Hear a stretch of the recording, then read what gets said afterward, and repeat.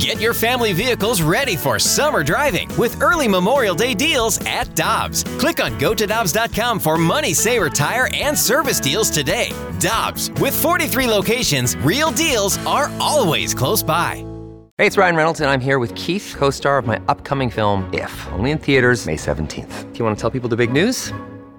All right, I'll do it. Sign up now and you'll get unlimited for $15 a month and 6 months of Paramount Plus Essential Plan on us. MintMobile.com/switch. Upfront payment of $45 equivalent to $15 per month. Unlimited over 40 gigabytes per month. Face lower speeds. Videos at 480p. Active Mint customers by 531.24 get 6 months of Paramount Plus Essential Plan. Auto renews after 6 months. Offer ends May 31st, 2024. Separate Paramount Plus registration required. Terms and conditions apply if rated PG. Jay Delsing normally joins us on Friday, but kind enough to switch to Thursday with all of the baseball stuff that we have going on tomorrow. Good morning, Jay. How you doing?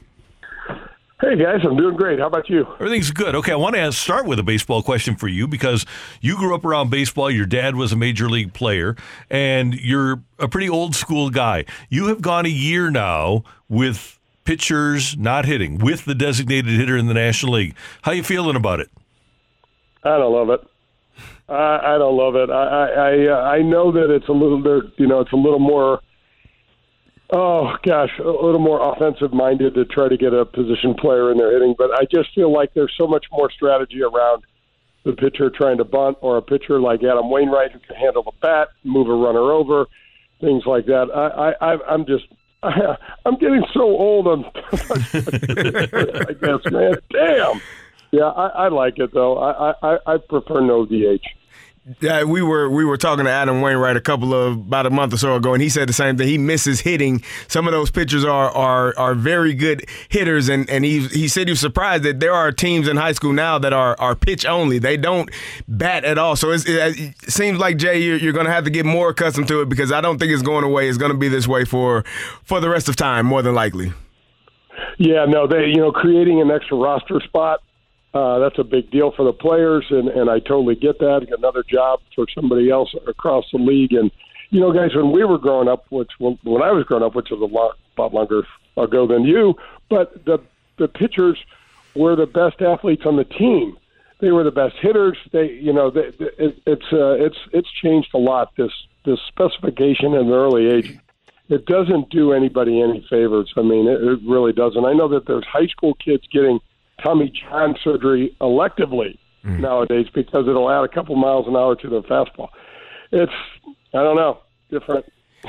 Hey, Jay, I got a question. I don't know if you saw this story, but there was a high school golf team in Austin, Texas that was forced to cancel their practice when they showed up to the course and encountered an adult entertainment club's tournament. There were, I guess, half-dressed people on the golf course at the time, and the high school team had to cancel. So my question to you is that the craziest thing you heard, or what is the craziest thing you've seen on a golf course? Oh, gosh, Gary, I learned early in my tour career to when I got invited to events, I really had to kind of suss them out to see what was going on because let's just say that the way that the event starts and the way that it ends is rarely the same. It's rarely the same. There's a couple beverages between the first and the 18th hole, and, clothes fall off. There's a lot of things that I did. I was trying to be a PGA Tour player. There's a lot of things I did not want to be around. So that's not that unusual. Wow. It happens more than you know. Hey, Jay, Zach Johnson, who's going to captain next year's Ryder Cup team, says that Tiger Woods will have a role with the team. And you're around these guys. How much of a difference does it make just to have Tiger Woods present? It's amazing, Randy. Before Tiger won at the Players Championship, I think it was in 2004, I was playing and his locker was next to mine. Once you win, you move into this champions locker room, which is on a different level, and I clearly don't know where the hell that is because I never won that. But I just wanted to watch him. I wanted to see what am I missing that is so far different than what I'm doing, and he walks in the room and you can almost feel him. You know what I mean? You almost go, Tiger's here. And I was talking to Bernie Federico, who's such a great human being, not only a hockey player, but I said, was Gretzky like that? And he said, guys used to watch Wayne the way he tied his skates, the way he would do his warm-ups to see if there was any sort of trick or any sort of, and it wasn't any trick. It was about talent, and it was about preparation, it was about working his ass off. But one day Tiger was paired right in front of me on a Thursday and Friday at the Buick tournament up in Michigan. And his face was plastered all over the entire town. He was representing Buick at the time. He had a Buick golf bag. And wherever we went, because we were getting ready to prepping and everything, there were 10 or 15,000 people. And this is back in the late 90s, so this was a lot of spectators. But I watched you guys the way that he prepped before round, and it absolutely changed the way that I did mine. So he would go on the range, and he'd start off with his shortest club in his bag, his 60-degree wedge, and he'd just hit some little pitches and little flip shots and things like that. And then he'd work his way through his bag. But, guys, after every club he hit, he'd go back and hit one of his wedges.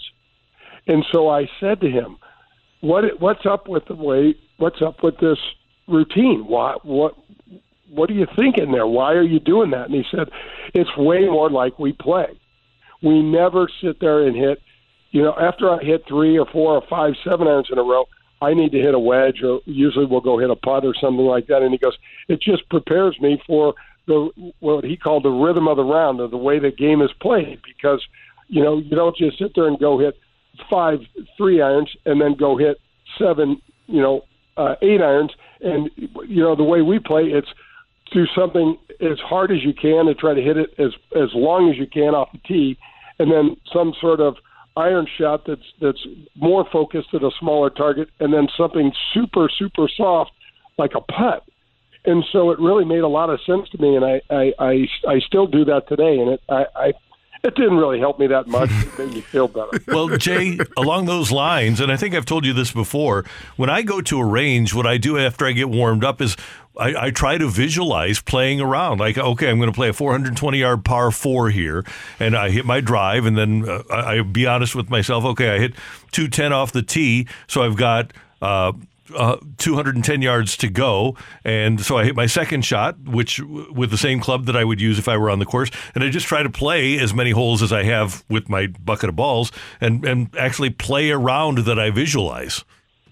Randy, that's a great idea. And one thing in particular that I have always done, and that I know some of the other guys on tour do, if there's a specific hole on the golf course that you're playing today, run that into your practice and run that through your mind. I mean, first of all, Gary, and I'm sure you'll agree with this, the best club in your bag is your brain. It is your mind. If you have when you were winning Super Bowls and things like that, man, you could be in the best physical shape you could be in, but if you weren't keenly focused on what your job was and what you were going to do when this happened and how you were going to handle this, then it didn't go well, no matter how good a physical condition you were in. And anytime you can prep your mind, you guys, for what's going to happen the day before, it is a huge help. And I love that idea, Randy, getting on the range and playing the holes, and it inevitably helps. And guys, I can tell you this for sure, and I noticed this when he first got on tour. Tiger Woods had already done in his mind everything that he was physically walking through. It may not have gone exactly the way he saw it, but a lot of it went the way he saw it. When I had Mark McGuire on the show a couple of months ago, he talked to Tiger, and Mark said, what's the weirdest, craziest thing he ever did, in terms of winning something? And he said, at about 2 o'clock in the morning on Sunday morning before the U.S. Open at Pebble Beach, that he won by 15 shots, he woke himself up out of bed. He stood in front of the mirror with all the lights on in his room, and he went through every single hole at Pebble Beach, feeling what shot, what club he was going to hit, what the putt was going to look like, every single shot. The discipline that takes, you guys, the focus, that's so off the rail.